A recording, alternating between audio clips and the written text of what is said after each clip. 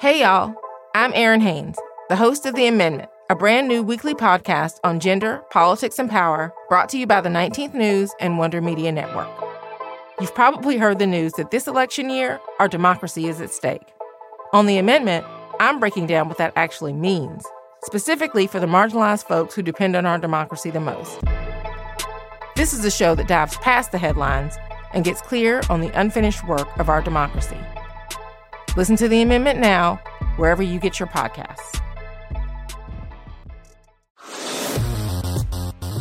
Hello and welcome to Professional AF. My name is Diana Kander and I am your curiosity curator. This year I've been on a personal journey of growth, seeking experts to help me work on a long list of areas that I wanted to improve. And my guest today is Leanne Davey. For the past 25 years, Leanne has researched and advised teams on how to achieve high performance. Known as the Teamwork Doctor, she's worked with hundreds of teams, including 26 global Fortune 500 companies and counting. Today, we're discussing Leanne's book, The Good Fight, about creating productive conflict with your team. You know, conflict has become a dirty word. And the truth is that our teams and organizations require conflict to get things done. But as humans, we avoid conflict and build up something she calls conflict debt by deferring and dodging difficult situations. And our organizations are paying the price, becoming less productive, less innovative, and less competitive. Individuals are paying too, suffering from overwhelming workloads, endless drama, and sleepless nights. Leanne and I are going to discuss how to have healthy, productive disagreements with your team, how to best rebuild a relationship with somebody that you're having tension with, the surprising signs of teams with high trust, and some incredible exercises like the TARP exercise and the U exercise to help you have healthy, productive conflicts with your team. Before we get to the show, please take a second to rate the show wherever you listen to it. The ratings help us get guests for the show and show people that are thinking about listening to it for the first time that it's worth their time. Thank you so much. And now please enjoy this amazing conversation with Leanne Davey. Leanne Davey, welcome to the show. I want to start right away by asking you to share with us this incredible concept that you've coined as conflict debt. Tell us what conflict debt is. Yeah, so conflict debt is a lot like credit card debt. So that pile of things that we just haven't been able to pay off and the interest compounds and gets us into more and more trouble. So conflict debt is the same idea, but it's with the conversations and discussions and decisions that we really need to get to the other side of, but instead we put them off and similarly kind of pay interest in dread and stress and lack of productivity. So that's conflict debt. And most of us can think of a pretty long list of things that we need to be discussing or resolving, but we haven't. I like to do this exercise with people where I have them think about a time in the last week where they had any kind of feelings at work. And those feelings could be like confusion, frustration, rage, anything. And then, identify those feelings, and everybody has them at least once a week, maybe once a couple of times a day. And then I say, okay, well, what do you do about that situation? And everybody laughs because they just shove it deep, deep down and, take it out on their dog or their family, but not at work. Yep. So that's how I actually decided 12 years ago to focus my career on the importance of conflict. Was a really awesome guy who was the COO of an organization, and he had 7 kids, and he was repressing a whole bunch of conversations he needed to have. And so he said he was going home and had no energy for his wife and no energy for his kids because he was using all his energy to kind of suppress these nasty things he was thinking and feeling from work. So I agree. I relate. And it is time that we pay off that conflict debt. None of us can afford it. And I love the concept, but I want to understand better why you call it debt and how it compounds the same way as debt. So if we shove those feelings on a weekly basis, it feels like we're pretty high functioning at it in the workplace. Tell me how it manifests itself. So one of the things I would say is people often ask me, shouldn't I just pick my battles, Leanne? Shouldn't I pick my battles? And shouldn't I actually repress some things that happen? So one way that we pay interest on that conflict debt is, let's play a little thought experiment here. So let's imagine that your boss says, okay, I've seen the draft presentation. I want you to send it out to all your peers and get their feedback. So you send out the draft presentation, and the first message you get back is from that person, the person that just, rubs you the wrong way. And maybe the person that you're resenting today because you suppressed something a little earlier in the week. And when you open the message from them, it says, I caught some mistakes and I have some ideas for how to make it better. And I'll come by at 3:00. And at 3:00, you're sitting waiting for a fight. And your arms are crossed and your brow is furrowed. And research now says that your pupils are dilated, and everything when that person walks up to your desk is going to tell them that you're ready for a fight. And it's going to be really unpleasant. But if you think about it, if you had received that email from someone you trust and someone you like and someone with whom you weren't in any conflict at, you would have read that email and said, you caught a couple of mistakes. Phew, thanks. Glad, and you have some ideas. Awesome. Come by at 3:00, and you're filling up the jujubes on your desk to share at 3:00. And so the way we pay interest on this conflict debt is we get into trouble in the first place, maybe by picking our battles and choosing not to be open about a concern we have. And then we pay interest, and it compounds because every interaction we have with that person after that comes through this filter and this lens of baggage about them. And so instead of interpreting the things they do for the rest of the week as helpful, we interpret them as hostile. So that would be one example of how the interest on our conflict debt just makes it bigger and bigger and bigger. And now we're really resenting the person. Now it's really going to cause friction and some problems on our team. And it may start to interfere with the work, all from something that could have started quite innocently with you thinking that you could pick your battle. Well, so a lot of people that I worked with, they thought that the solution to that situation was to take this person out to lunch and build a mutual respect and trust by getting to know one another better. And are you saying that that's not the best way to do it? So if you are engaging in the issue, if you are creating a connection with the person, yes, that's great. Do that. Ideally, do it before there's a conflict. So one of the quotes I have in The Good Fight is, don't wait till you're thirsty to dig a well, because it takes a long time to dig a well. And building a relationship with someone and building trust with them takes more than one lunch. And so if you wait for that moment where there is a conflict to try and establish trust sort of retroactively, it's not going to work. But in general, investing in having a stronger connection with your colleagues, I think is a really great idea. But also fighting with them, right? Conflict, not fighting with them, but, airing out the grievances. Yeah. Is hugely important, because when we don't, so my favorite quote about resentment, so resentment is just conflict debt, that's sort of personal conflict debt. And Nelson Mandela said, resentment is when you swallow poison hoping the other person will die. And so if you have a grievance against a colleague and you swallow it, you are swallowing poison. You will feel how your pulse races, how you're frustrated, how the narrator in your head keeps interrupting you with not very helpful thoughts. You'll probably be up in the night and struggling to get back to sleep. All these toxic effects, but you will notice that colleague who you're resenting and frustrated with, they don't change at all because they have no idea that you have this grievance.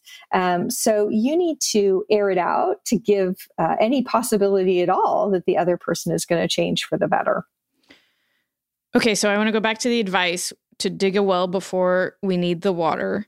And how do we establish the kinds of relationships where we feel safe and comfortable expressing these feelings that we're having on a regular basis? Yeah, so there's trust exists at sort of four levels that I think about. At the base level, it's just the human connection. So trust in the brain is really just about predictability. So our brains like situations that are predictable to us.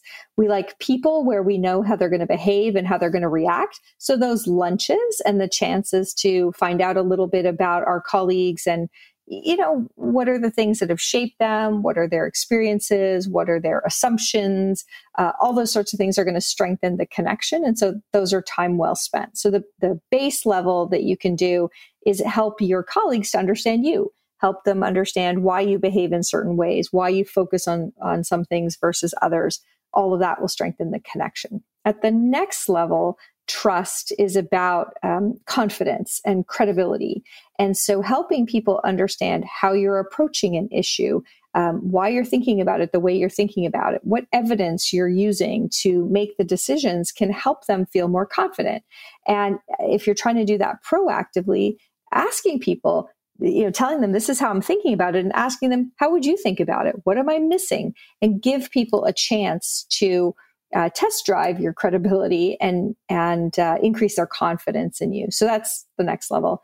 Reliability is the next level. So even before you have either delivered or had a track record or not a track record, you can start to do things that will make people have confidence that you're reliable. So you can clearly restate the expectations. So you can send an email after a conversation and say, okay, I'm just confirming that these are the 3 things you're expecting of me and that you're going to do this piece. So that's a good way to get better aligned and show you're reliable.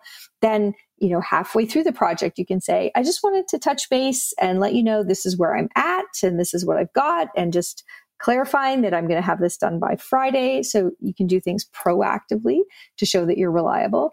And then one of the most important things you can do is if something is worrisome and you may not be on the right track, you'll build trust by letting people know ahead of time, as opposed to surprising them by not delivering. So just say, I'm a little worried. We're not where I had hoped to be by Wednesday. I'm on it. I'm course correcting, but I just wanted a heads up, or those sorts of things. And then at the top level, trust is about integrity, and the way we can build perceptions of our integrity even before we have a track record with someone is to be vulnerable and to help them understand what we're thinking about, what we're worried about, those sorts of things, to come to people with the hardest conversations. That demonstrates that we have integrity. So all of these things, whether it's creating a connection, helping people understand you and predict how you're going to behave, helping people feel confident in you, demonstrating that you're reliable and that you're going to deliver, or showing that you're a high integrity person, there are ways to contribute to all of these things proactively, even before you have a track record. And that's how you start digging the well long before you're thirsty. Okay, so let's say I'm assembling a team. I'm at the very beginning, like the first 100 days. What should we as a team be doing to establish this level of trust with one another? So focus on that connection as the very early thing. So making sure you're getting to know one another, and getting to know one another with some stories that go further back than, I joined the company 2 years ago. I often ask questions like, what were the 3 most important inflection points in your life so far? Those sorts of things give us a sense of where somebody comes from. You can do it in a fun, frivolous kind of way. What's the first song you ever paid for? And that's even funny because it tends to get into a conversation. I used to ask it as, what was your first 45? And then immediately I realized I was old when people started saying, what's a 45? You're like, okay, what's the first CD you ever bought? Or what's the first song you ever downloaded on Spotify, or those sorts of things. So those kinds of fun conversations. So in the first 100 days, you want to be creating connections as people, having time. And there's new research that shows we've always talked about breaking bread together, but it looks like there's something that comes from our very animalistic nature that if you went to the watering hole with someone and, ate or drank beside someone, it meant that they were safe. It meant that they weren't a threat. So there seems to be something research is now showing sort of profound in eating with people. So in the first 100 days, you want to be finding places to, bring in a pizza and sit and have a casual conversation over food, because the hormones that are released help to connect us. So that's a big piece of the puzzle. I would say the other big piece of the puzzle in the first 100 days on a team is getting aligned together around, what are we here to do? what does the business need from us? What's our purpose? What's the most important thing? And everything around priorities and role clarity is super important, because if you don't create that kind of clarity, people will come up with their own stories about the purpose of the team. They will create their own set of priorities. And that's where we run off in different directions and we disappoint each other and let people down. So if I could do two things in the first 100 days, talking about what's the business purpose of our team, what are we all here to do, call us to that kind of higher purpose, get aligned around it. And secondly, connect as humans so that our behavior and our quirks become more predictable to our colleagues. Okay, I have many questions about both. First, okay. Let's start with the having meals together. Should we just allow people to have a comfortable meal together and talk at a very high level, or should we be making sure that people are having a more vulnerable discussion by posing questions to the group? Like, what do you think works better? So I like posing questions to the group, but that's not going to surprise people that somebody in my kind of role likes that, and others may be rolling their eyes and thinking, I hate that. It's probably the key is getting good questions. So you can buy those little boxes of conversation starters. I think those are $10 really well invested, and go through and throw out 8 out of 10 of them that are silly or trite or not appropriate, but pick the couple that you go, that's really interesting. So, I would use conversation starters. I think it helps, but I would keep it to a variety. So one of the questions I really love is, where are all the places in the world you've lived? Right? That's a really interesting way to start to see how someone sees the world differently than you do. So that's a fun kind of question. What's your favorite work of fiction or your favorite movie? That's kind of fun. But then there can be more profound kinds of questions like the one I was talking about, inflection points. So make it pretty casual. It can certainly be like pizzas or whatever around a table, but throw in a few questions that get them talking and interacting and hopefully laughing, because laughing is always as good when we're bonding. Yeah. And do you think it's important to having a productive, successful team? I think so. Life is hard. Work is incredibly intense these days. And the ability of a team to laugh together and to particularly know that they can laugh when things are kind of blowing up a little bit or when things are hard, it stands a team in really good stead if you know how to laugh together. Would you say that lack of laughter on a team is evidence of conflict debt?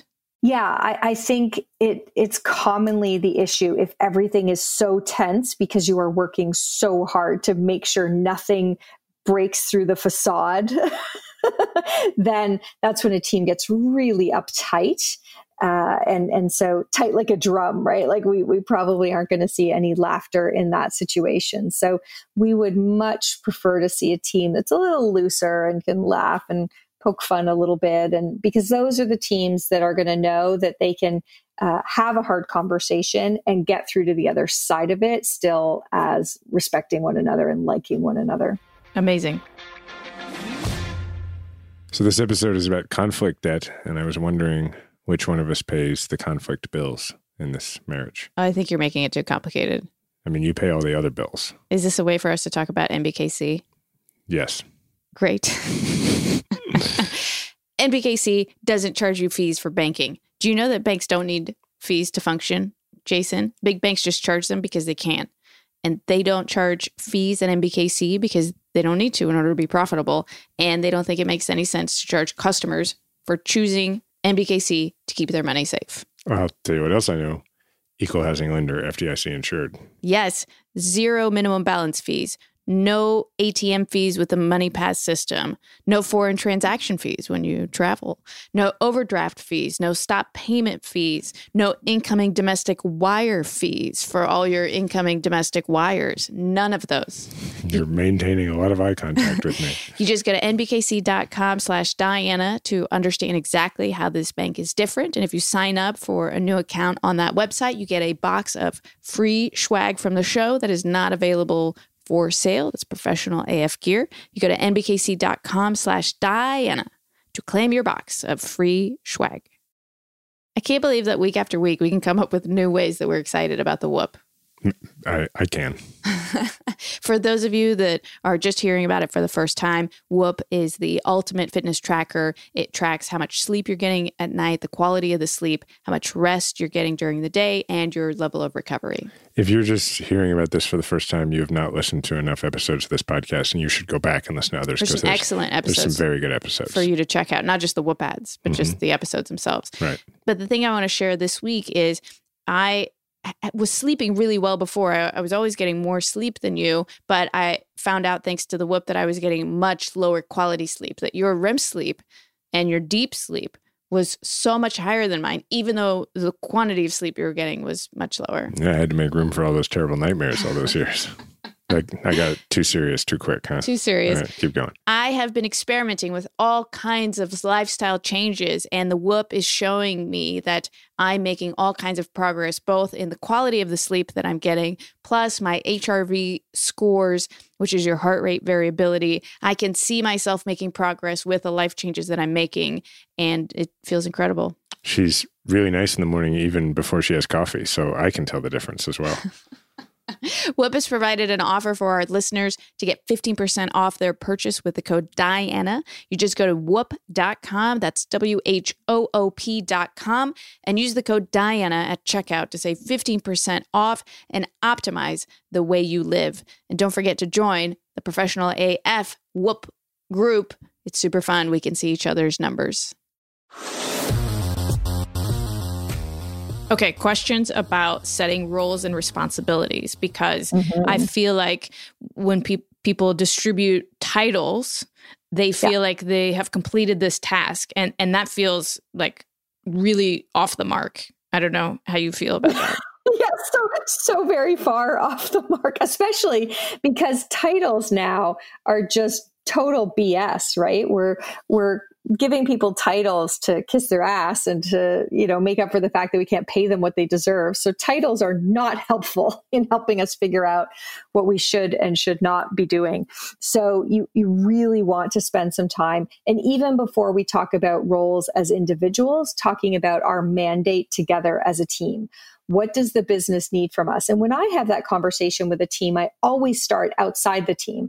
What's going on in our industry? What's changing in our society? What are some of the big political or economic changes that are affecting us? How is technology advancing? So I start with conversations about how the world is evolving. And from there say, okay, in that context, what does our organization need from this team? And if you're the risk management team, you can imagine that it's going to the expectations and the demands on you are going to be extremely high. Or if you're the sales team and the entire way customers are buying is evolving, again, it's going to mean big changes for us. So I like to start with aligning people around what's changing in the world outside the team so we can understand what that means for the organization's mandate for us as a team. So once you understand what the team's mandate is, now you can get into the question of, and how does that divide up into different unique value we're getting from each of the roles. And so the exercise that I like to do the most, and I go through this and give all of the instructions in the Good Fight, is an exercise I call the TARP. And there's a long story that goes with the TARP that comes from my family going camping and having to spread out this big plastic tarp over our tent to keep it dry, and realizing in this process that it's a great metaphor for a team instead of the rowing metaphor where everybody's pulling in the same direction. It's a great metaphor for how great teams actually, the individuals pull in different directions. So the second thing, once you're clear on what the team overall has to do, it's really important to say, hey, and how does the salesperson need to pull on a different rope than the operations person who needs to pull on something very different than the risk person? And if we go through and understand each of the roles and how those roles are meant to be in tension with one another, then we start to normalize productive conflict, which is such an important piece of the puzzle. People start to realize, oh, so I just thought you were a jerk, but that's actually your job to, to kind of put that tension on the discussion. So that would be the second piece of role clarity that I think is critical. And that would be as soon as you can possibly answer those two questions, the mandate of our team, and then the unique value of each role on the team and how those roles are in tension. Those should be very early days questions that you answer. I love the idea of the TARP and how everybody has kind of different constituencies that they're representing in their individual roles. Should we also include, I feel like I've heard a ton of terms like what people are responsible for, what they're going to be held accountable for, like all these different terms. Is that part of the RACI model? Yeah. What goes on the TARP? Basically. Yeah. So what I put is three things. So I say for each role, what's the unique value that role is bringing? So I tell the story in the book of a team at a big food manufacturing company, and the sales guy, the unique value of the sales guy is certainly to differentiate the product, to create, a really compelling story value proposition for the customers so that they're really interested. And so that's the unique value of the salesperson. The second question is, what is the stakeholder that role is really advocating for and paying attention to? So in the case of sales, it's the buyer, right? That's the person that they're thinking a lot about. And then the third question is, what's the tension that role is obliged to put on decisions and discussions in the team? And for the salesperson, it's usually about differentiation. Like, how do we make a product that's better, faster, cheaper, sexier, something like that? So you answer those three questions: the unique value of the role, the stakeholder that the role is advocating for, and the tension the role puts on the team. But as you answer it for sales, you then switch over to the operations person. So the salesperson is really focused on, is it exciting? Is it valuable to the client? Then you go to the ops guy and you say, okay, what's your unique value? And the ops person says, well, my unique value is to make sure that it's efficient and it's consistent and predictable. That's how we keep our factories really operating at full capacity and how we get healthy margins. And as soon as the ops person starts to say that, you realize why she and the salesperson are having some issues. You say, okay, what's your stakeholder? And the ops stakeholder is more going to be the supply chain people and those sorts of things. And then what's the tension? Well, the tension is I'm trying to make it more stable, more consistent. And so all of a sudden you've started a conversation about how if the salesperson is doing his job well, he's putting a lot of tension on the discussions about how do we make this different, customized, cheaper, faster, better. And the operations person, if she's doing her job, she's putting a lot of tension on the conversation around, can we make it more consistent? Can we, sell more things that use the same packaging line so we don't have to change out the line, because changing out the line is super expensive. And so this process of going around role by role by role and answering those three questions, the unique value of the role, what that role's superpower is and what they're paying attention to. Secondly, who they're thinking about, who they're advocating for, who their stakeholder is. And thirdly, what's the tension they're obliged to put on the discussion? As you answer those questions, people start to realize that what they have experienced as friction and experienced as wearing them down is actually productive tension that's helping us make the whole thing bigger, that's helping us optimize our discussions and decisions. And so I come to this sort of punchline at the end of the exercise to say, so you thought that conflict was the antithesis of good teamwork, when actually it's the purpose of good teamwork.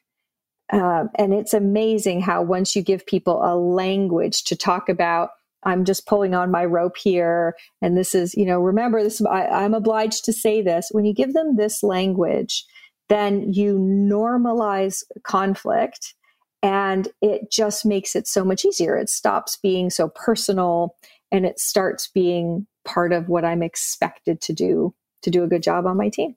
What an incredible tool. When do I use this? Other than when, my team's bringing you in to do a day of exercises, when as a team leader should I deploy the TARP? Yeah. So I tell people to do the TARP as soon as you can. And so if as soon as it may be that's, 2 years into a really gnarly dysfunctional team, and that's as soon as you can, great, it's fine. Go ahead. And what you'll find is when you do the TARP exercise, when there are some frictions on the team, there will be a lot of, there'll be a lot of realization that this explains how they're feeling. If you can do it proactively in the first 100 days that a team is coming together, it will sort of inoculate you against having had those interpretations of one another as jerks and annoying and frustrating. So do it as soon as you can, but there's no time when it's too late to have a conversation using the TARP. Do you think it's more unhealthy if a team is fighting all the time, or if they're just fake nice to each other, the opposite of fighting? So if those are my two options, both of those are completely unproductive. And so I'd rather have unproductive and not painful or hurtful to individuals. But those are both unproductive. So what we want is a team that most of the time is clear on what the organization is counting on them to do. Most of the time is clear on these productive tensions being a part of the situation. And then rarely and sometimes when there's something worth fighting for, that they fight and they get to the other side of it. But if I have to choose between dysfunctional because we just fight and never resolve anything, or dysfunctional because we leave everything in our conflict debt and we never resolve anything, well, it's probably less stressful to be on the bobblehead team full of people who just, That's probably better, but they're both bad options. How often do you think we should be having conflict on our team? Like, what's a good rule of thumb? Because it's not debate all the time. That doesn't sound like it would feel good. Yeah, I think what we want to do is have very low impact things that I would call conflict with a small c, very frequently. And so when I say that, some of what conflict looks like is somebody sharing an idea and you saying, that's so interesting. I think that's really going to help our sales. I think customers are going to love that. How is it going to play out in operations? And we might not think of that or label that as conflict, but putting tension on ideas so we get out of this habit of just rubber stamping things or trying to keep things harmonious all the time. If we can get into conflict as little tiny, high frequency, low impact tensions, then that's the healthiest thing we can possibly do. So you want to have those kind of tensions in every discussion. But what's great is once you practice that and once people are accustomed to, oh, that's so interesting that you say that, what data are you basing that on? When it becomes okay to challenge somebody's opinion, looking for the data, when it becomes okay to say, I think that's going to be a hit with this stakeholder. What about this stakeholder? Or what are the implications of this? When it becomes normalized to have these kind of tensions on our ideas, that should be something you're doing kind of all day, every day. In terms of when does it come to a head and when do we get to a point where we just can't come to a solution, it's feeling really personal.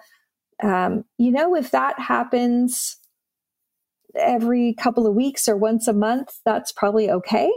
If it's happening more than that, where we're losing touch with what the substantive issue is, we're losing touch with the fact that this is productive and healthy, and we're feeling it and experiencing it personally as friction, I wouldn't want that happening much more than kind of once a month or so.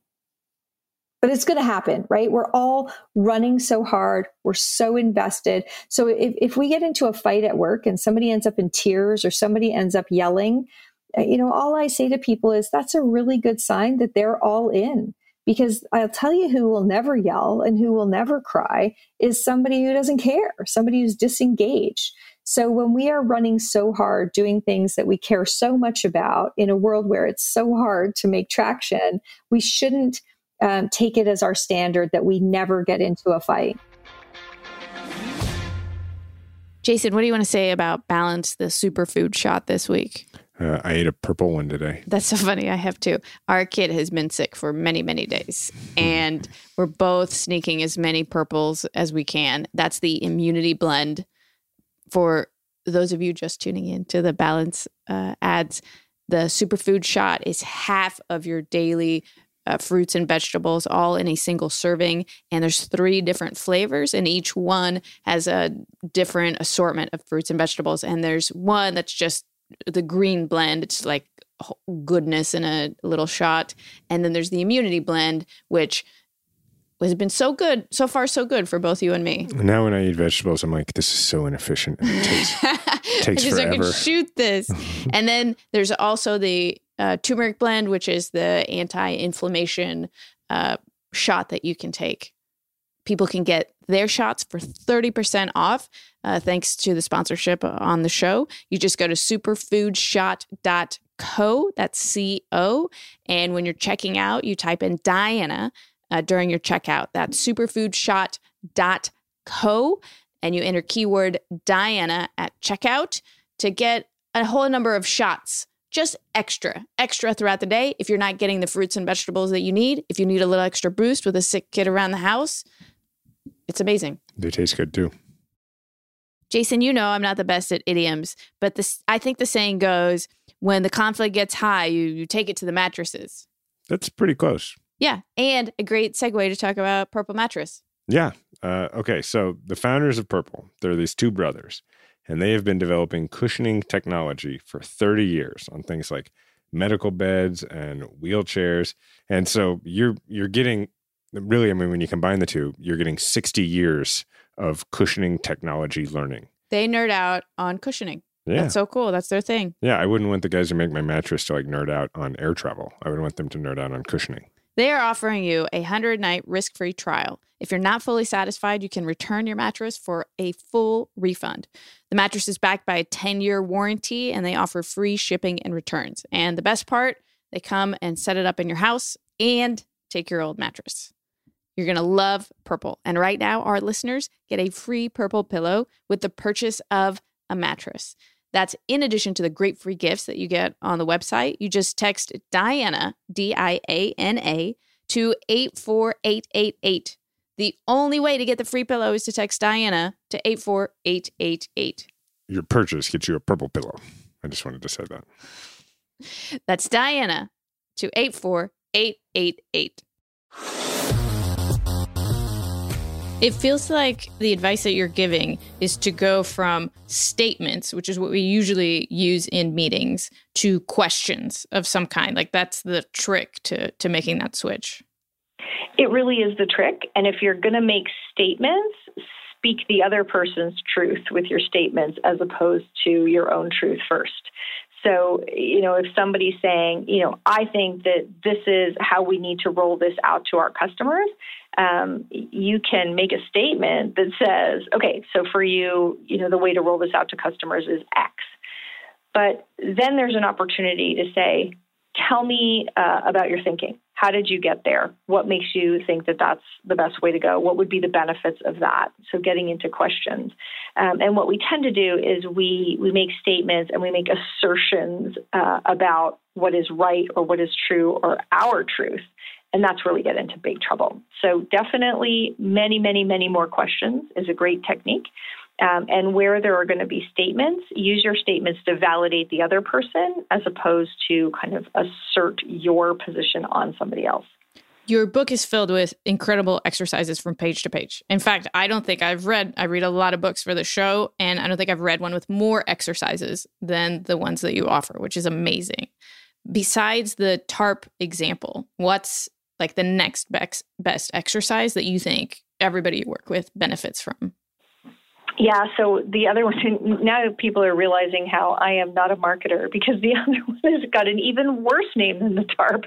It's called the U, and it's simply an exercise that helps us figure out in a department what is the unique value that different levels need to add, and how do we get that value added at the right time so that it's added proactively instead of people adding value after work is done. So the stupid story that I tell in the book to try and make an example of this is I tell the story of, you're at the end of a team meeting and your boss just tells you to wait a couple minutes because there's some emails come down from on high and we got to have a charity bake sale. Somebody's decided that we're going to have a bake sale. And so the boss says, okay, I need people to volunteer. And so you totally begrudgingly put up your hand and say, fine, I'll bake for the bake sale. And you work until 10 o'clock and then you look madly for what's in your pantry that you can turn into something for the bake sale. And you realize that you've got what you need to make your famous carrot zucchini muffins. And so you whip them together. You're exhausted. The last thing you needed was to be baking for a bake sale. And the next morning you come in and you're feeling so proud of yourself, your golden topped, beautiful, crispy carrot zucchini muffins. And your boss takes one look at them and goes, muffins? Ew, nobody's going to buy muffins at a bake sale. You're totally deflated. And there's, John, who's brought the sugar-covered donuts he bought at the store, but, John is more popular with the boss than you. And the boss goes to the vending machine and grabs a pack of M&Ms and starts shoving them into your muffin, and you're kind of heartbroken. And this happens all the time where the boss shortchanges giving you context, helping you understand what good looks like, and we don't set good expectations, then we want to look like we're smart and we're on the ball, so we don't ask questions. We just set to work and we do things.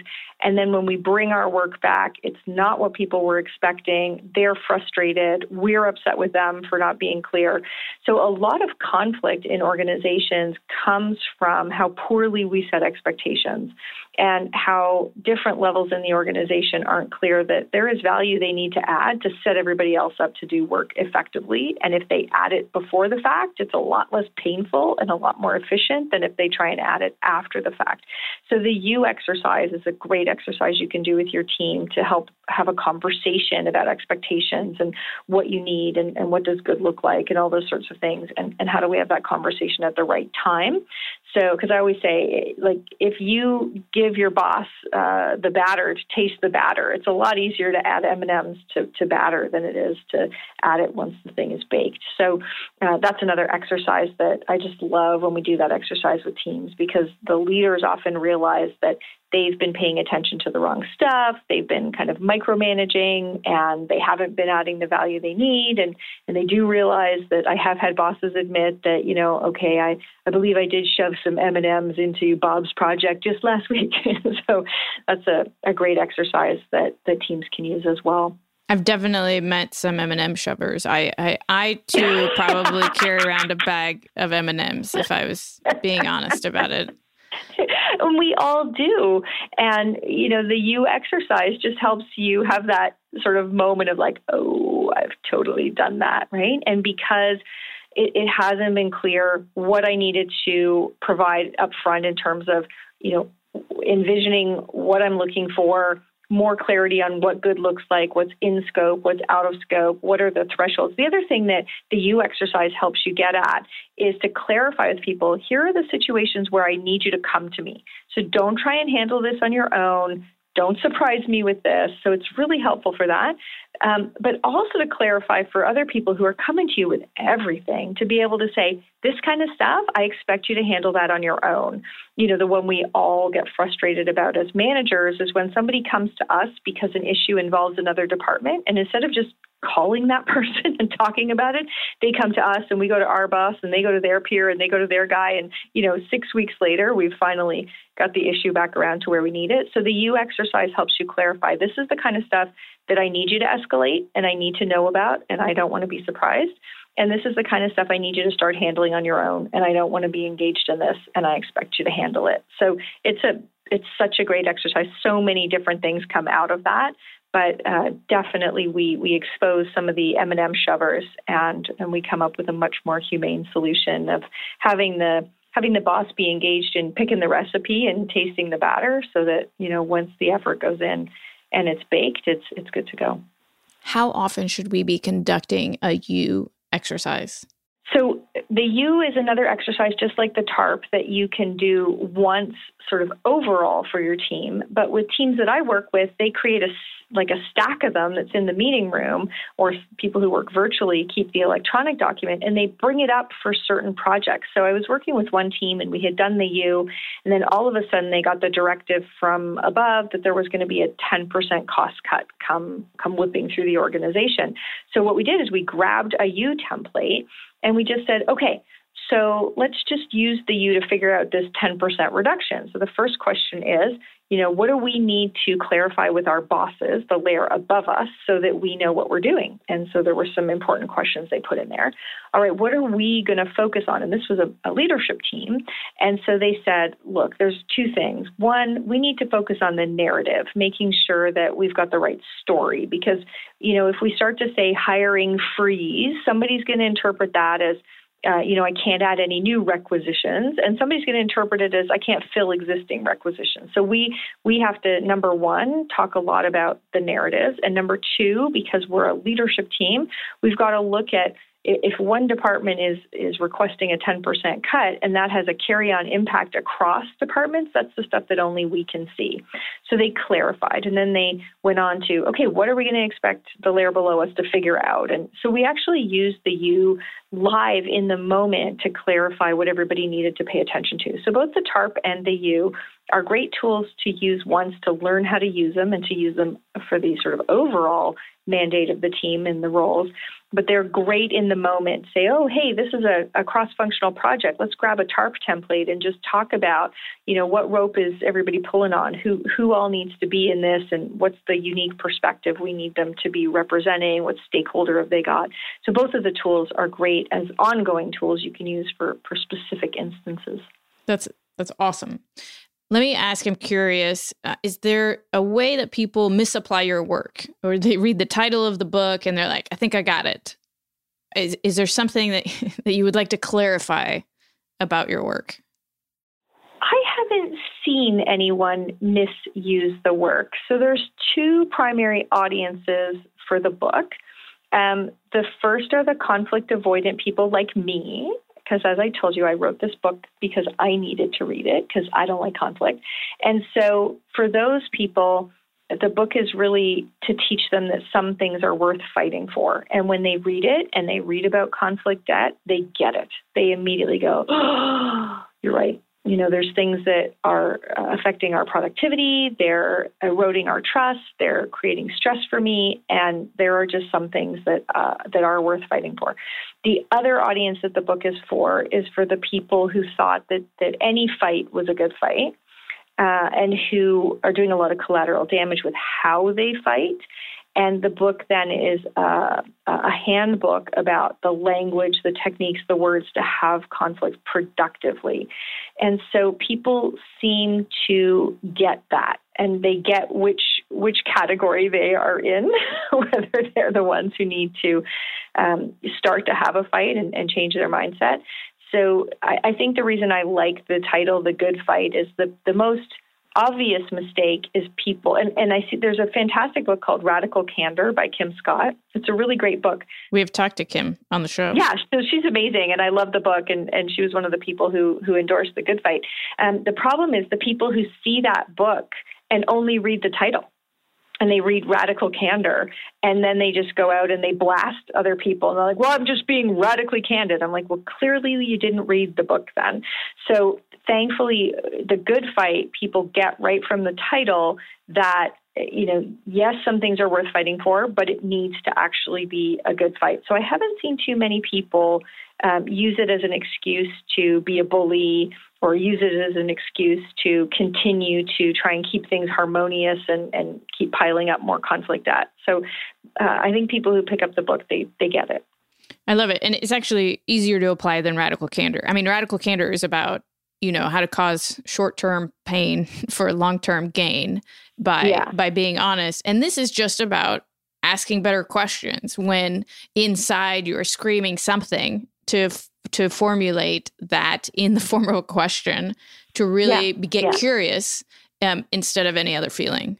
Yeah, absolutely. And so, the reason I wrote chapter 6, which is conflict strategies for nice people, is I think people wanted ways and words. And in chapter 6, as you're saying, like I get pretty specific about here, say it this way, because I think people often understand that, okay, I got to get out of my conflict debt or else I'm going to declare bankruptcy here. I'm getting in trouble. And then they just can't imagine or picture themselves or how they could say it in a way that is still kind and that they wouldn't be a jerk.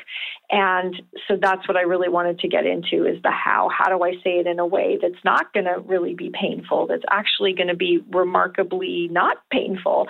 And so the techniques from chapter 6, that's the feedback people give me. They'll be like, it didn't even feel like we were having conflict. Perfect. Like, that's my goal.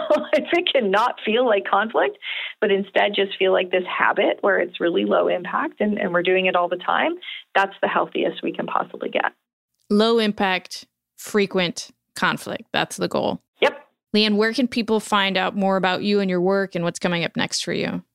Yeah, the best place to find me is just at leannedavy.com, which the great thing about having really hard spelling of your name is you get your name as a URL.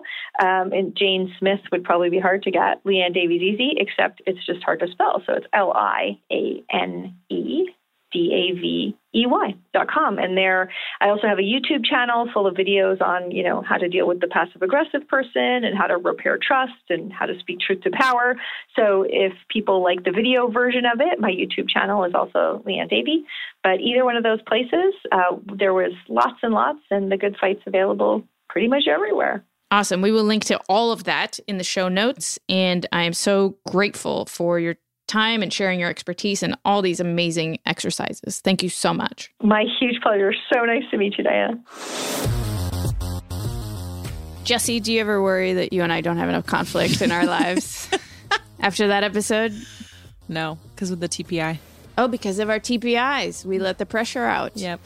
It was such a good episode. I've heard before, like, couples that don't have fights are in trouble, right? Yeah. And it applies apparently in the work environment. All relationships. This information, it's been a couple of weeks since we recorded the episode, and I've been using it in our daily work, and especially the TARP exercise has been just such a great framework for how to think about this stuff. It's amazing. It takes the personal relationship out of it, and that you're not taking things personal. You're just like, this is their job. This is my job. Here are our responsibilities. And we're supposed to disagree. In fact, I've been thinking about it, like, if everybody was a part of one event at work, they might have had extremely different perceptions of what happened and how it went, and having those kinds of conversations and not just assuming that however you perceive things is how everybody else is perceiving them can go a long way to keeping people from having all kinds of feelings. Yeah. And then the importance of having a core set of ideals around this is what we agree on. This is the purpose. And then we can disagree on all these little small things. I love it. So you don't think I should just start conflicts? It's not a good idea. We just ask enough great questions. All right, fine, Jesse. Well, I hope you will join this conversation. Why don't they vote? Why don't we have the listeners vote on whether we should have more conflicts at work? On our Professional AF Podcast Insiders Facebook group, we have a lot of great discussions that go on there, and people post their most professional AF looking photos. I love it. I am Diana Kander here with Jesse Jacob, reminding you that curiosity is your superpower. We'll talk to you soon.